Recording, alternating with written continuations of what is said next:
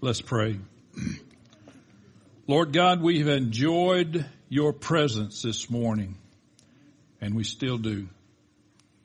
We have left behind and left out there things that might concern us, and we've turned our faces towards you today, looking full into your wonderful face in the light of your glory and grace. We haven't stopped doing that, and I pray that we don't stop doing that when we leave out of this building. We come to that time that we prepare ourselves, Lord God, to hear from you through your word. We recognize that that can only be accomplished by the work of your Holy Spirit. So we pray that each one of us could find a way to make ourselves available, accessible, and that we would be have hearing ears this morning to hear the voice of your Spirit speaking to us. I pray in the name of Jesus, and everyone said, Amen. As I alluded to, some variation of this message I have done so many times down through the years. It's one of the few messages that I'll do and make very few alterations. Some of the material you will hear today, if you've been here very long at all, you will recognize it. Unless you're like me, my wife and I laugh. We can watch a movie we've already seen, just like we've never seen it. But you may recognize some material that you heard before, but you may recognize the voice of the Holy Spirit that you didn't hear before. And I pray that that's what happens. I pray for anyone who has any measure of attention deficit disorder or whatever. I pray in these moments that would be covered by the blood of Jesus. Because I want you to hear every word that I say. But even more than that, I want you to hear every word that the Holy Spirit says to you this morning. And we're going to give you an opportunity when I'm done to respond, as Don talked about earlier. We've been talking about we just said we're getting ready. We're getting ready for the marriage supper of the Lamb.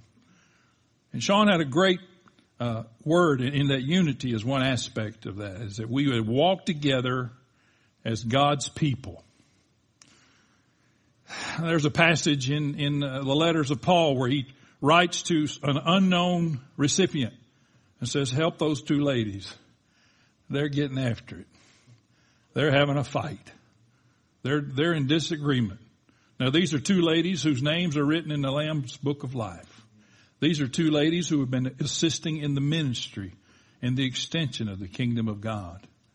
And yet they were at such odds in the body of Christ, in the same locale, that he was asking this recipient of his letter to help Euodia and Syntyche to get along and to make right their problems. And one of the things the enemy will do to us, the word distraction was used a few moments ago. One of the things the enemy will do to us is to distract us with the weight of unforgiveness and resentment. And we'll carry it around with us for years. I'll get into that more. A few weeks ago in our home group, we were studying this chapter, Matthew 18. We do things like that in our home group. We study the Bible and stuff like that, you know. And we were talking about this story, and the words jumped off the page at me, which we'll read in a moment. The kingdom of God can be compared to. And I realized that last week we talked about the content of the kingdom being the peace, righteousness, peace, and joy in the Holy Spirit. And if we are going to, I'll get to that. I'm having trouble getting ahead of myself this morning. The kingdom of God is a kingdom that has opposite values as the world system. Kingdom of God is opposite from the world. The way up in the kingdom of God is down. He who humbles himself will be exalted. He who exalts himself will be humbled. That's backwards. Donnie McGuire, Reba Rambo wrote and sang a song called The Backwards Kingdom. The way to live is to die. I mean, it's just backwards. Everything about the kingdom of God is backwards from what the world system would tell us.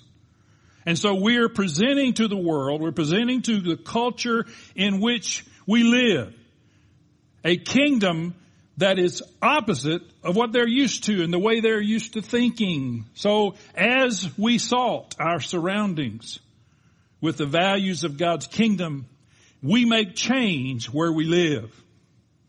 We make change where we live. Now, it seems like every week I have to get into politics for whatever reason. And get ready, I'm going to tell you how to vote.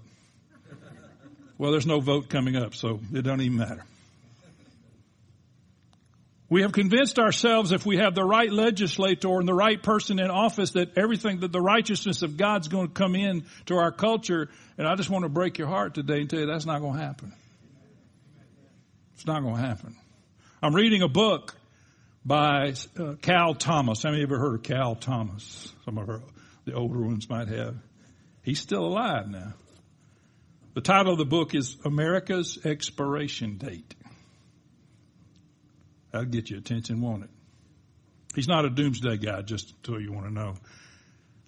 One of the things he says in here when he's writing on the horror of abortion,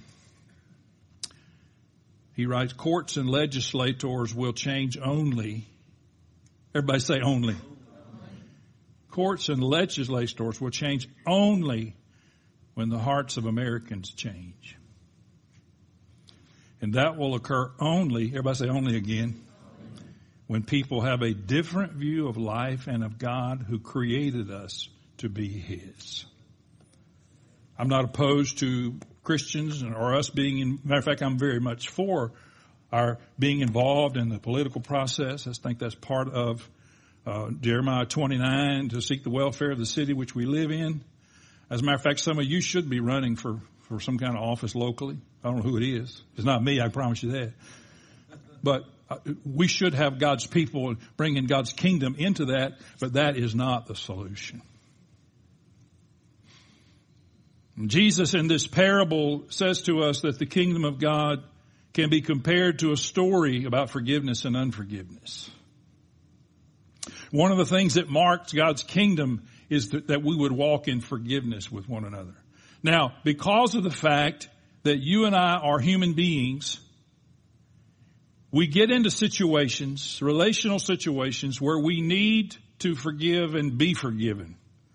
And that's because even though in God's eyes we are the righteousness of God in Jesus Christ, when we walk on the earth, sometimes we get in the flesh. Now, if you don't ever get in the flesh, this message is not for you. But you just listen to me, preach it to me, and I hope you enjoy what it sounds like. But sometimes we get in the flesh, and sometimes we say things, and sometimes we do things, and sometimes we do the opposite. And it causes Euodia and Syntyche type problems. Doesn't mean we're not Christians. Doesn't mean we're not good people. It just means we got relational problems, and we hang on to them far too long. If you can be turning, and we'll read in a moment Matthew 18:21. Let me set this up. Prior to where we're going to read, Jesus says to the disciples, he said, if your brother sins against you, that's a big if, isn't it? If your brother sins against you, he says, what are you supposed to do? Go and tell him. What do? We go and tell somebody else. Can you believe? Well, bless God, he's not going to get over on me. Go and tell him or her. Jesus is using a male in this example, but it applies to females. Go and tell him. And he goes through the process by yourself. And if he doesn't receive you, then take 2 or 3 of the brothers from the church along, sit down with him. And if he still doesn't hear you, then bring him before the church. And then if he still doesn't repent, he says treat him like a tax collector.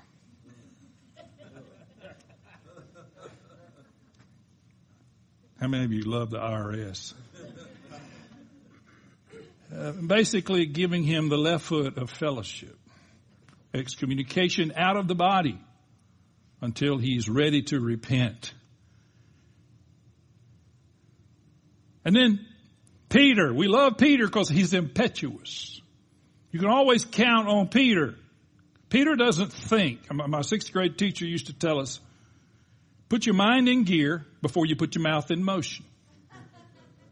Save you a lot of trouble. Some of us didn't learn that.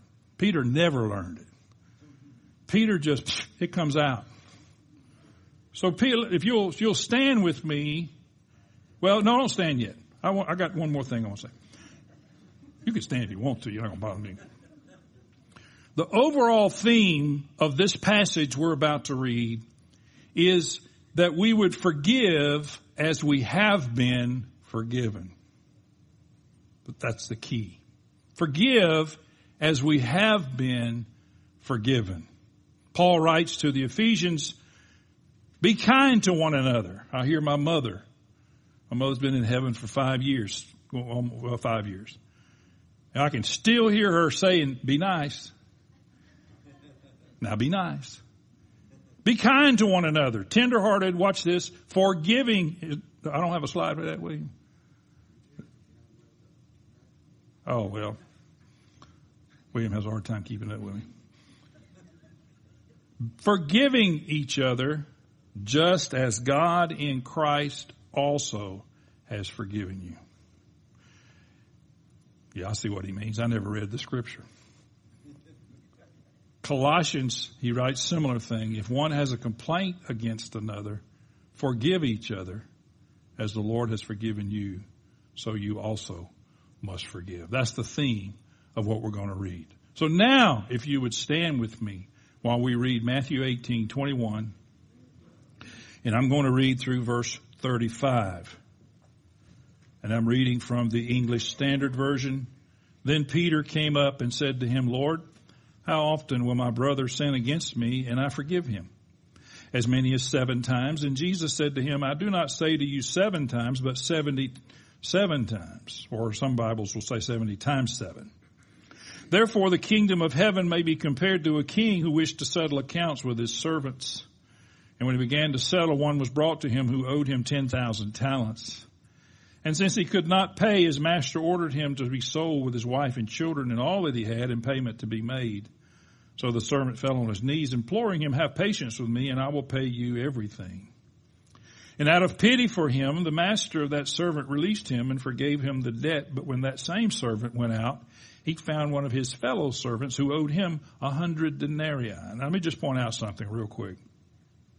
The first guy owed 10,000 talents to his master. In today's money, that would be somewhere in the neighborhood of $6 million.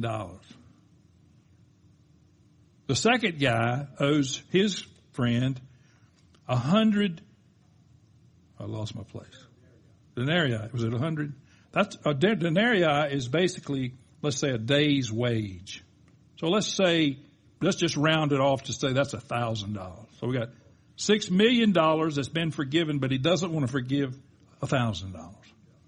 Okay. So his fellow servant fell down and pleaded with him, have patience with me and I will pay you. He refused and went and put him in prison until he should pay the debt. And when his fellow servants saw what had taken place, they were greatly distressed. They went and reported to their master all that had taken place. And then his master summoned him and said to him, you wicked servant, I forgave you all that debt because you pleaded with me. And should not you have had mercy on your fellow servant as I had mercy on you? And in his anger, his master delivered him to the jailers until he should pay all his debt. Pay attention to verse 35. We'll come back to it. So also my heavenly Father will do to every one of you if you do not forgive your brother from your heart. You can be seated. From your heart. So here's Peter. He's hearing this. Peter says, how many times? He's trying to find a loophole. You know, God, I understand this forgiveness stuff. How many times I got to forgive this guy? How many times I got to put up with this? And truth is, Peter's probably one of the ones that need to be forgiven the most. Forgive as God has forgiven you. We'll come back to that, but that's the overall theme of this story. And Jesus, of course, Jesus is telling this story. I think Jesus makes the first guy owe what we, in our world's about $6 million. I even read somewhere where it could be $6 billion. Regardless, the fact is, it's a large amount of money. This is a very well-off person in his story. And the master has forgiven him every penny. And yet he can't forgive about $1,000 for somebody that owes him. Okay. Forgiveness is. What is forgiveness? You say, well, I want to know what it isn't. Well, let's talk about what it is. Forgiveness is to send away. It means to send away. That's the verb. Is that you take a debt that someone owes you and sends it away. There's the imagery of the scapegoat where the priest would lay hands on the head of the scapegoat and ostensibly transfer all the people's sins to the head of the scapegoat, and they would lead the scapegoat out of the city and out beyond the horizon, taking the sins of the people with him. Send away from you and from them the debt they owe you. The noun there would simply be a dismiss or a release. Forgiveness is a release. Forgiveness is a letting go. I know you got things running through your mind right now. Just hold on. Just hang on. It's a shame Evan and Corey aren't here today because last week I talked about joy the whole time. Today I want to talk about Corey Ten Boom.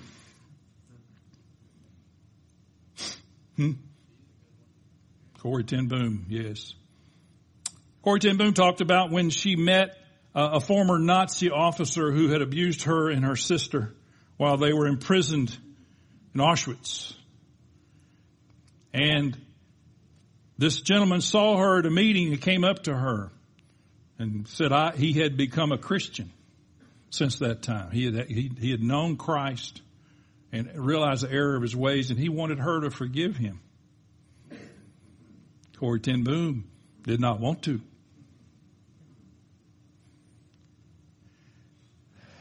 In her own words, he said he walked up to her, and as he reached out his hands toward her, Corey resisted. Then, in obedience to God, as she extended her hand, in obedience, and realized she didn't feel like it. She wasn't wanting to do this. As she extended her hand towards him, she felt the surge of the Holy Spirit pour through her in a supernatural act of forgiveness. It was a dismissal. She chose in that moment. Everybody say chose. She chose. We're going to come back to that. See, you keep coming back to everything. We're never going to get out of here. She chose to dismiss his debt. How many of you realize his debt was real? It wasn't fake. She wasn't overreacting. This is a Nazi officer in Auschwitz. You can imagine the horrors that they saw him do. Some to them. The Amplified Bible gives us Mark 11:25 this way. And whenever you stand praying, if you have anything against anyone, forgive him and let it drop. Leave it. Let it go. Everybody say, let it go. In order that your Father who is in heaven may also forgive you your own failings and shortcomings and let them drop. Leave it. Let it drop. Let it go. That's the essence of forgiveness. So, well, what about them? Well, I'm going to get to that, but I'm reminded of when Peter said that about John. What about him? Peter said, that's none of your business. Jesus said, that's none of your business. If I have him live forever, that's none of your business. Jesus had this strange notion that he was God. Forgiveness, let's just understand that. Forgiveness is a release. Forgiveness is to send away from you and from them the debt that they owe you. So, if you want to talk about observations about forgiveness, let's talk about this. Forgiveness is an act of our will and not necessarily the result of an emotion or feeling. Many times when Corrie ten Boom was reaching her hand to that guy, she wasn't feeling things that I don't want to do this. But in her obedience, God met her. You may not always feel that surge of the Holy Spirit in that moment, but if you're obedient to God, the result is always going to be good.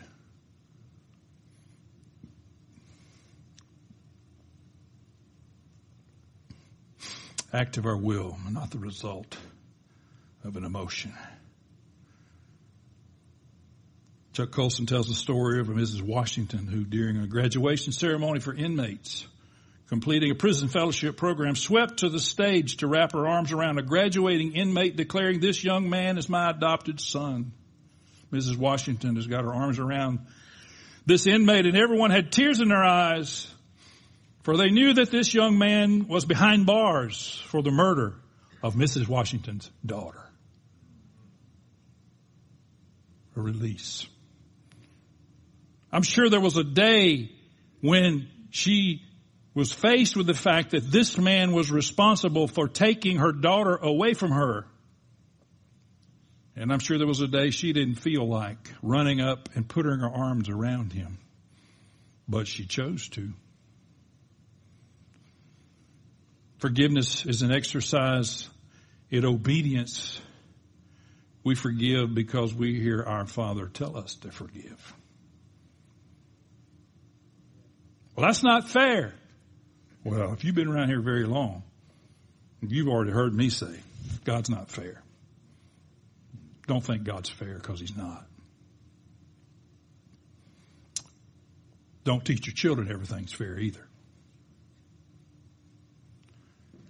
Another thing is that, here you go, listen to this. Forgiveness is not dependent on evidence that will not do it again.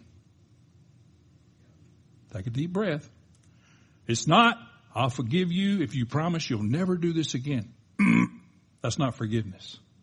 That's manipulation. Forgiveness is, I release you from this debt. Now, you may have to release them from another debt 10 miles down the road, but you release them from this debt now, regardless of what they do or don't do next. You don't forgive them because they're right. You can't wait till they're right to forgive them. Forgiveness is a promise. Forgiveness says to a person, "I will not hold this against you in the future. Therefore, I release you from this debt." It's promising them that this debt, not the one 10 miles down the road, this debt I release you from. And I will never hold it against you again. Sure is quiet in here. See, if we understand forgiveness, we understand that it's not the way we think. We think we got to straighten them out, but we can't do that. And one of the most burdensome things to do as a Christian is to try to be the Holy Spirit. That's a lot of work, because you just can't do it. So if we're going to talk about that, we have to ask the question, then why must we forgive?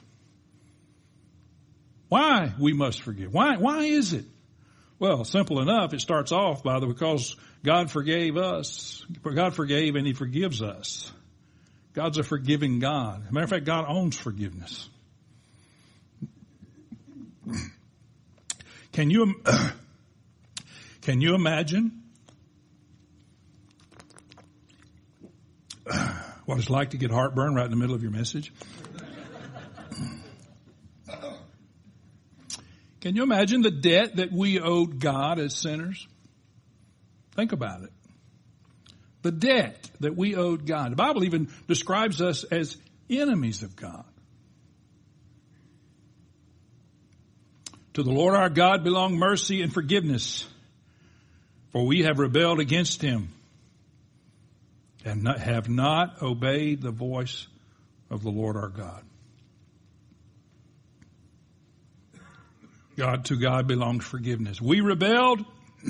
His mercy is more. I have a story. Again, if you've heard this message many times, you've heard. In a dream, Martin Luther found himself being attacked by Satan. The devil unrolled a scroll containing a list of Luther's sins and held it before him. On reaching the end of the scroll, Luther asked the devil, "Is that all you got?" No, came the reply, and a second scroll came out. Then after a second scroll came a third scroll. Now these are all accusations of sins by the devil against Martin Luther. And of course this is Martin Luther of the Reformation. Then, and he said, "You got any more?" He said, "No." "Well, you've forgotten something." Luther exclaimed triumphantly, "Quickly write on each of them, each of the scrolls, write on each one of them, the blood of Jesus Christ, God's Son, cleanses us from all sins." Forgiveness. We rebelled against him. Each of us has gone our own way. Each of us has went astray. And like sheep, we've gone our own way. We must forgive because God forgave and forgives us. We must forgive because when we refuse to issue forgiveness, we are put in prison. Remember the last verse? Verse 35. My Father will do this to you. And it's not like God's sitting there with a prison waiting on you. But it's when you refuse to forgive. This guy in the story refused to forgive the guy that owed him $1,000. And he wound up in prison. And you and I, if we refuse to issue forgiveness, we will wind up in what Bob Mumford calls an invisible shield that will keep us contained and keep us from moving and keep us from freedom. Verse 35 quoted that. I don't know where this came from.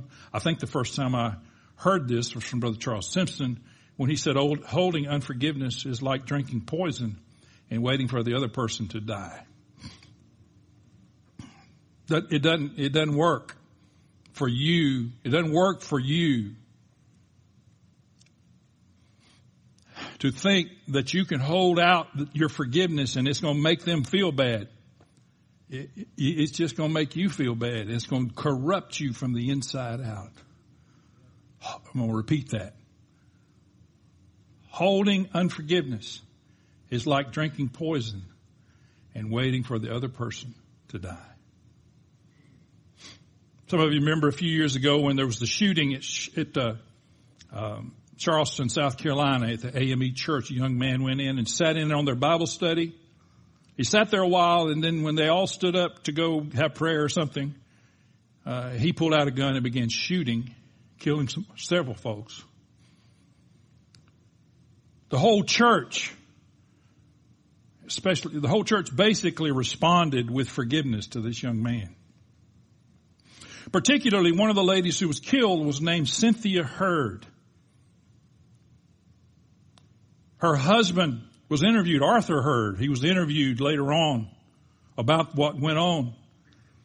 And he said, I would like to say to this young man, he wasn't talking to him, but he was saying to the news media, I would like to say to this young man, I would love to hate you, but hate's not in me. If I hate you, I'm no better than you. What a response. This was just shortly after she died. It wasn't 5 years later. It was shortly after. He just said, I refuse to hate. I refuse to let hate govern my life. Because if I hate you, then I'm going to be just like you.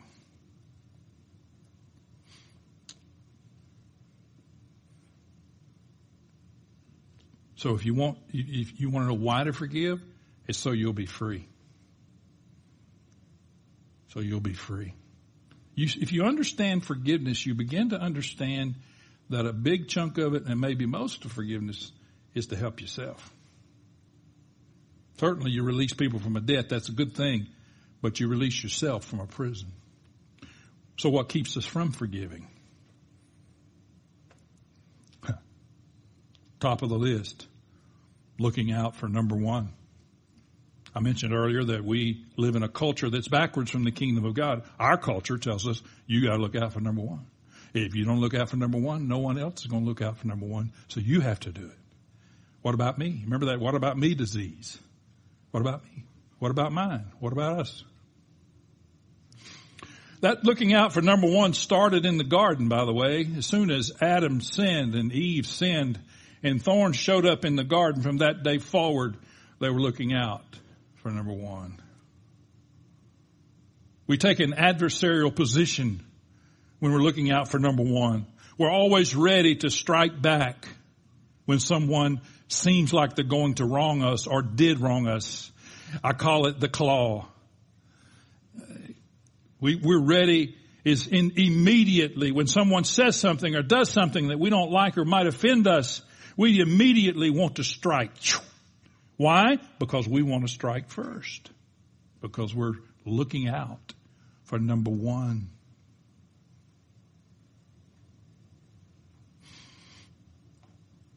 The need for self-justification on our part is a sign that we feel we must struggle to maintain our own existence. We feel like we have to struggle to maintain who we are and what we are.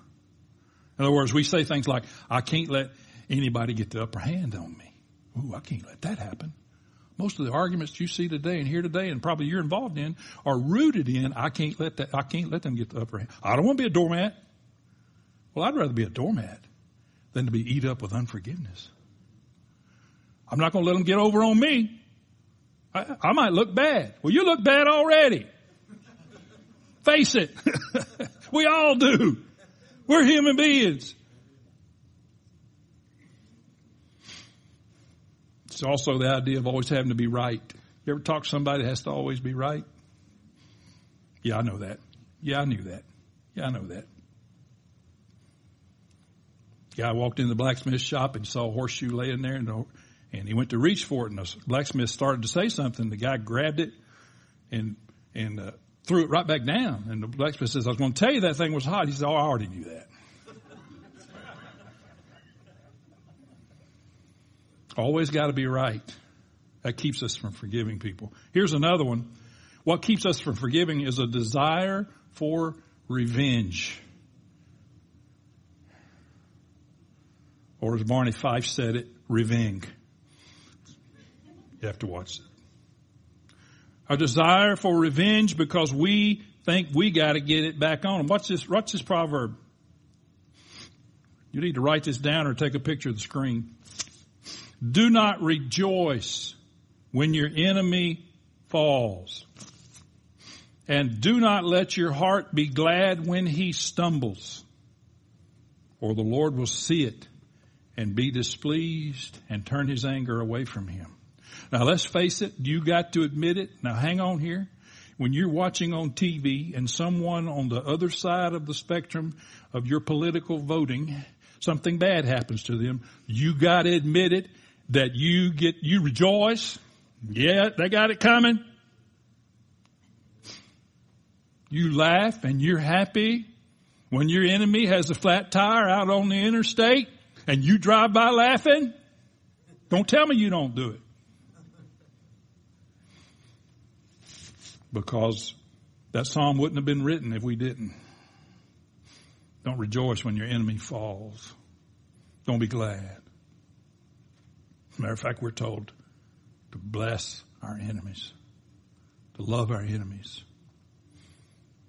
He says if you do that, God's going to turn his anger away from them. What a God we serve. He says, if you want to get happy about your enemy having bad things happen to him, then I'm going to turn my anger away from him. You know why? Because you're getting in the way. God's got a plan, and you got in the way. We also have, let me just say this. We must renounce damaged joy. That's what this is called. We must renounce joy at the damage of someone who's done us wrong. Did you hear me say someone who has done us wrong? I'm not talking about we thought they did us wrong. I'm not talking about that we have overreacted to what they did. I'm talking about they have done us wrong. W-R-O-N-G. Wrong. But when we rejoice at some damage that happens to them, we got as big a problem or bigger than they do.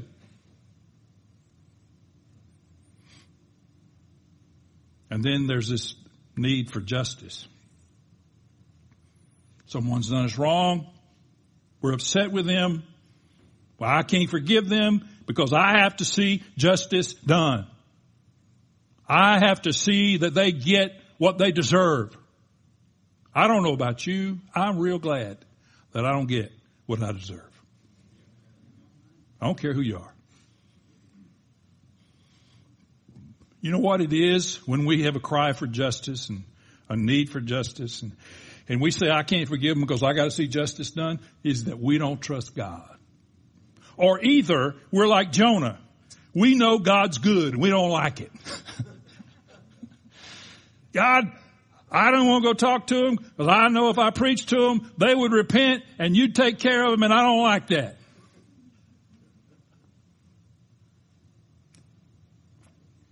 Jonah was a human being. We're human beings. Forgiveness is agreeing to get out of the way and leave the justice to the issuer of justice. I will tell you this, that God's justice is always, everybody say always, redemptive. Ours is not. Ours, we want to do away with somebody. We want to eliminate. We want to see them suffer for what they did to us. Corrie ten Boom could have said, I want to see you suffer for what you did in Auschwitz. But she didn't. And she got free. Practical suggestions for forgiveness. Hang on. Forgive people, but don't try to change them. In some cases, you don't have to continue to be around them. Forgiveness is not resubmitting yourself for abuse. Not at all. Forgiveness is not placing yourself in situations where you're going to have to forgive them again because you did something unwise. But don't try to change them. You need to forgive unconditionally. Without conditions. I will forgive you if. I will forgive you when. That's not forgiveness. Once again, that's manipulation. God says to you, I will forgive your sins without condition. God did not say to you or say to me or say to anyone else, if you will stop this many sins, then we got a deal. Or if you do this many good works, we got a deal. He didn't say any of that. Titus teaches us that we were saved not by our own works, but by the mercy of God. And God forgave your sins when you came to Him without any conditions. He did not put any conditions on you except to believe and to accept.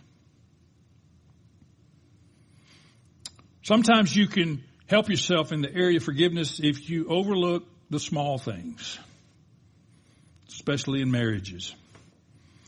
You know, the next time he leaves the toilet seat up, don't get bent out of shape. There's a bigger battle to wage. There's small things that we can just let go. Now we can deal with them, say, I wish you'd put the thing back down. But don't get so emotionally wrapped up in that thing that you now have to deal with forgiveness over a toilet seat.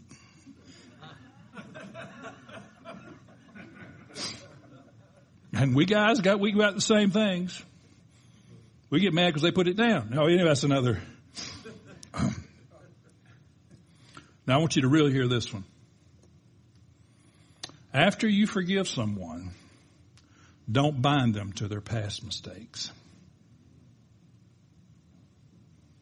I deal with this a fair amount in marital counseling because someone is always saying, bringing up the past.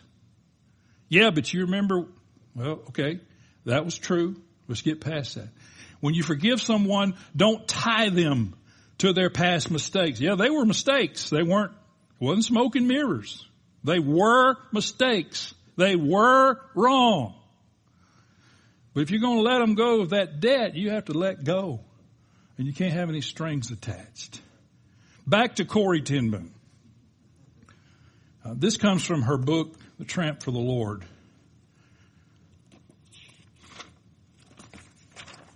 Somewhere in here. Well, there it is. She talks about some things God's dealing with her on, and then she says this. God still had more to teach me. Many years later, after I had passed my 80th birthday, an American friend came to visit me in Holland. As we sat in my little apartment, he asked me about those people from long ago who had taken advantage of me. It seems some folks, some Christian friends, had taken advantage of her. It's nothing, I said smugly. It's all forgiven. He said, well, what about them? Have they accepted your forgiveness? They say there's nothing to forgive. They deny it ever happened. No matter what they say, I can prove they were wrong. See where we're headed? She said, I went eagerly to my desk. I have it in black and white. I saved all their letters, and I can show you right here. And this friend said, Corrie, aren't you the one whose sins are at the bottom of the sea? Yet your sins of your friends are etched in black and white, and you're keeping them in your desk drawer. She said, for a moment, I couldn't even find my voice. Lord Jesus, she said, I whispered, who takes away all my sins. Forgive me for preserving all these years the evidence against others. Give me the grace to burn all the blacks and whites as a sweet-smelling sacrifice. She said, I didn't go to sleep that night until I pulled all of those letters out, put them in the coal burning grate. As the flames leaped and glowed, so did my heart. Forgive us our trespasses, Jesus taught us to pray, as we forgive those who trespass against us. Forgiveness is the key which unlocks the door of resentment and the handcuffs of hatred. It breaks the chains of bitterness and the shackles of selfishness. The forgiveness of Jesus not only takes away our sins, but makes them as if they had never been. Don't tie people to their past mistakes. Don't hold evidence. Let it go. If you're going to forgive them of the sin, let go of the sin. Let go of the debt. Don't keep what Don Basham called a bag of slights, hurts, slights, and offenses hanging off of you all the time. Everywhere you go, you got a bag, and it's got all your hurts and all of your slights and all of your offenses, and you're always reminded because it's beating you against the leg. Every day you're remembering, get rid of that stuff. Get rid of it. And finally, when you're asking for forgiveness, we haven't done a whole lot with this. When you're asking for forgiveness for something you've done wrong, don't follow with an excuse. I want you to forgive me for what I did, but this is why I did what I did. No. Don't make excuses. Don't make reasons. Don't try to explain. You were wrong. Ask for forgiveness and leave it at that. Come on, worship team. I got one more story, but I'm going to let the worship team get in place before okay. He's the worship team.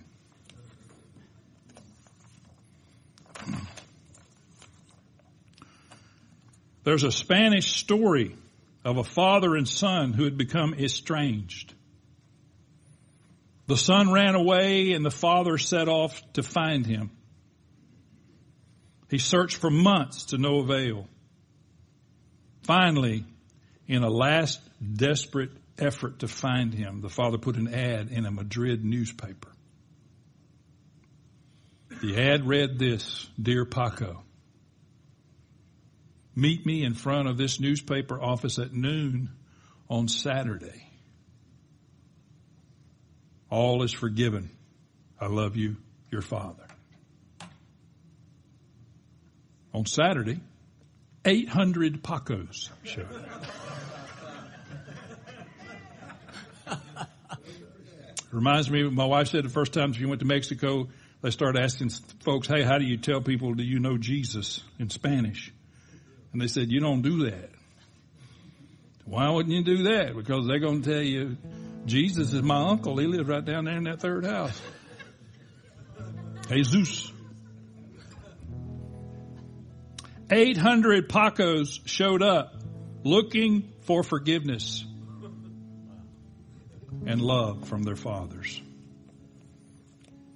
One of the things we need as human beings is to be forgiven. One of the things we really need as human beings is to forgive.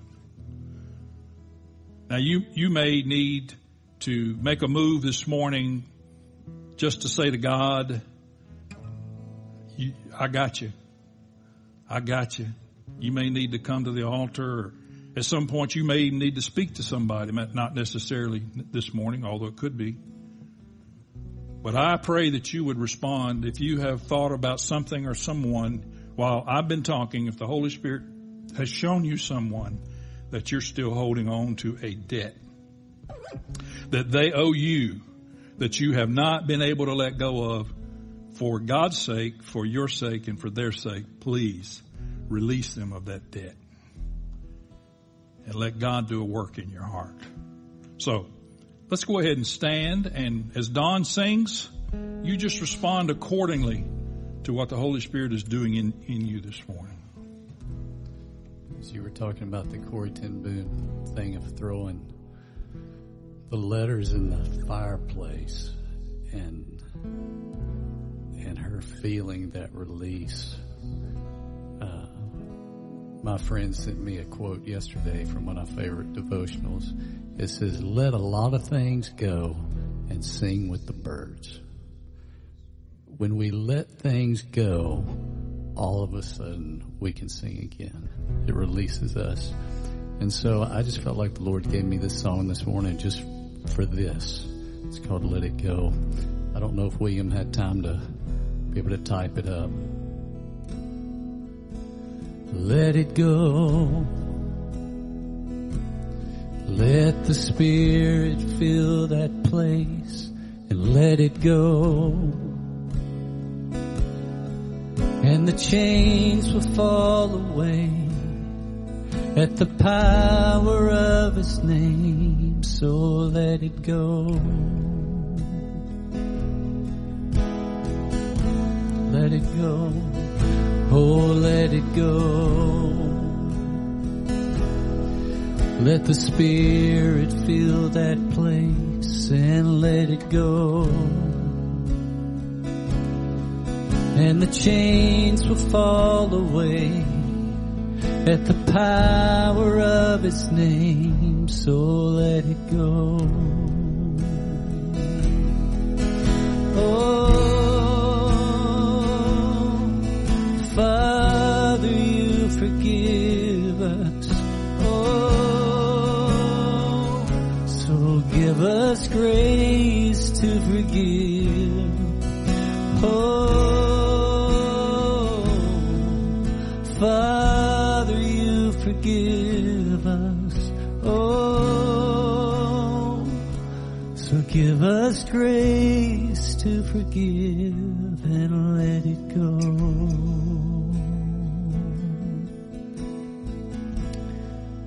Hallelujah. Just want to open up the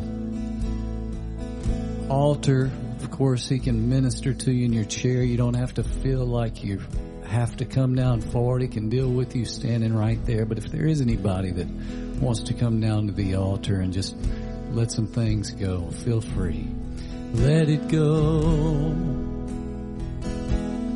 Let the Spirit fill that place and let it go. Oh, the chains will fall away at the power of His name. So let it go. Let it go. Oh, let the Spirit fill that place and let it go.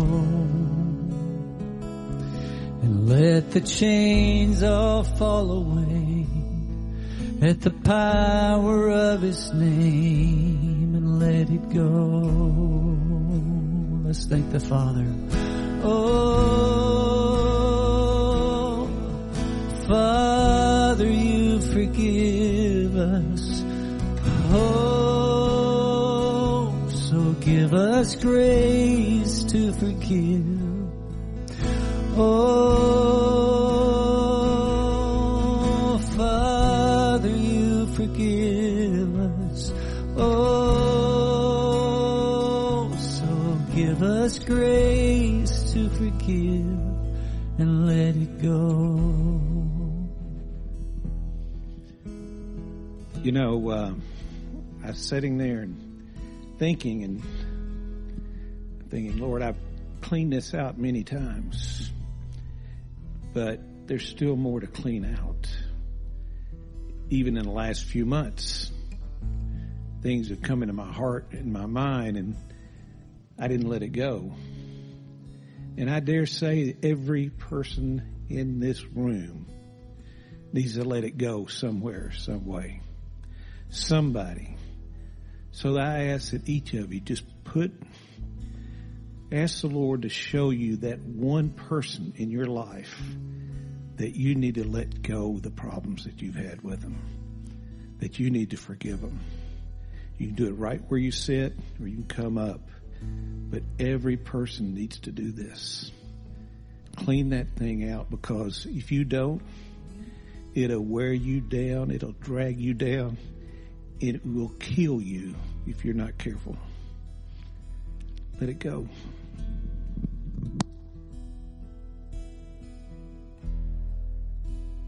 Foster says he has a word about forgiveness.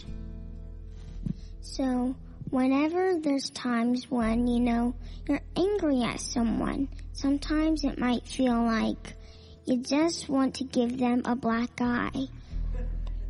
But that black eye, if you give the black eye, you're no different than your enemy. And Satan, he tries to pretty much take control of you, and take control of you like a robot, and make you listen to his orders, and pretty much just not do anything good. So you want to forgive them, not be mean, say any mean words, or anything like that. You want to forgive them.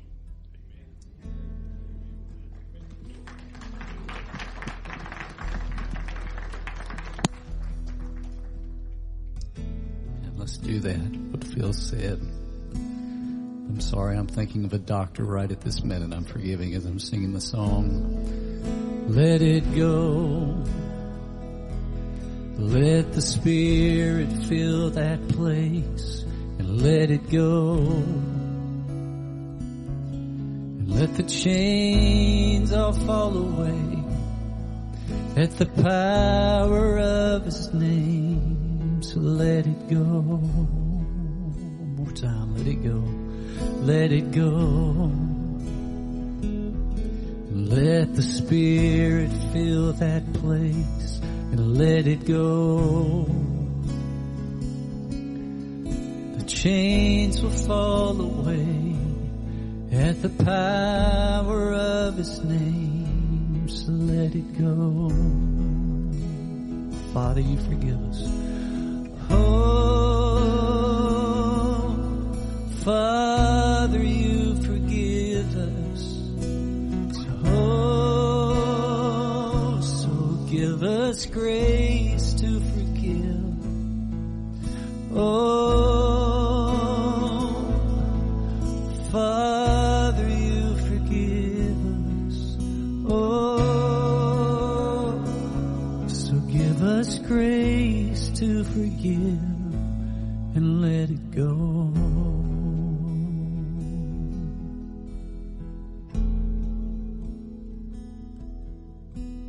Lord Jesus, help us to go out of here today with that message on our hearts, to let it go.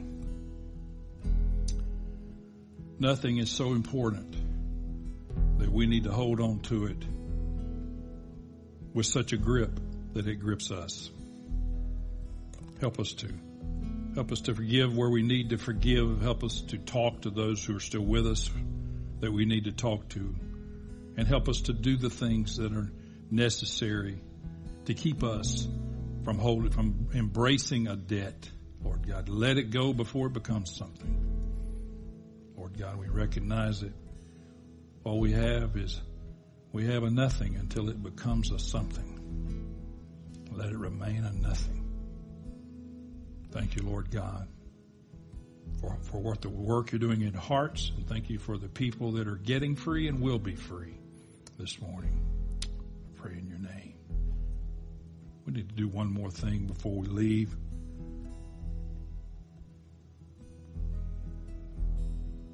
I want you to pray with me this morning. First Lady's going to have surgery this Friday.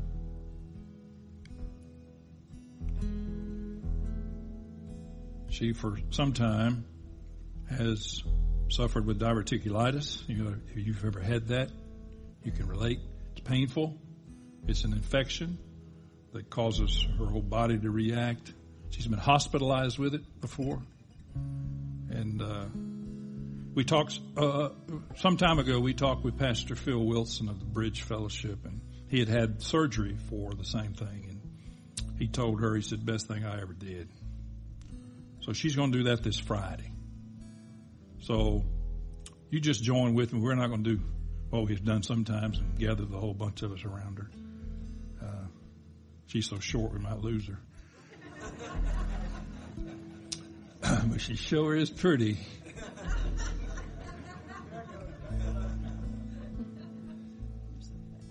Join me. Lord Jesus, we thank you for this great lady. And I pray today as she goes into this surgery on Friday, that first of all, that the surgeon who is going to perform the surgery will do so with exact precision that would amaze even himself, that you would guide his hands. You would cause the surgery to take place without any complications. And we pray that the recovery would exceed the expectations of the medical community, Lord God. And most of all, that through the hand of medicine, you would heal her of this diverticulitis issue, Lord God. That all would go well, and she would come out with great reports, Lord Jesus. We thank you. In the name of Jesus we pray. And all God's people said, Amen. Amen. Well, all I got to say now is God bless you. You be dismissed and go out there and forgive somebody.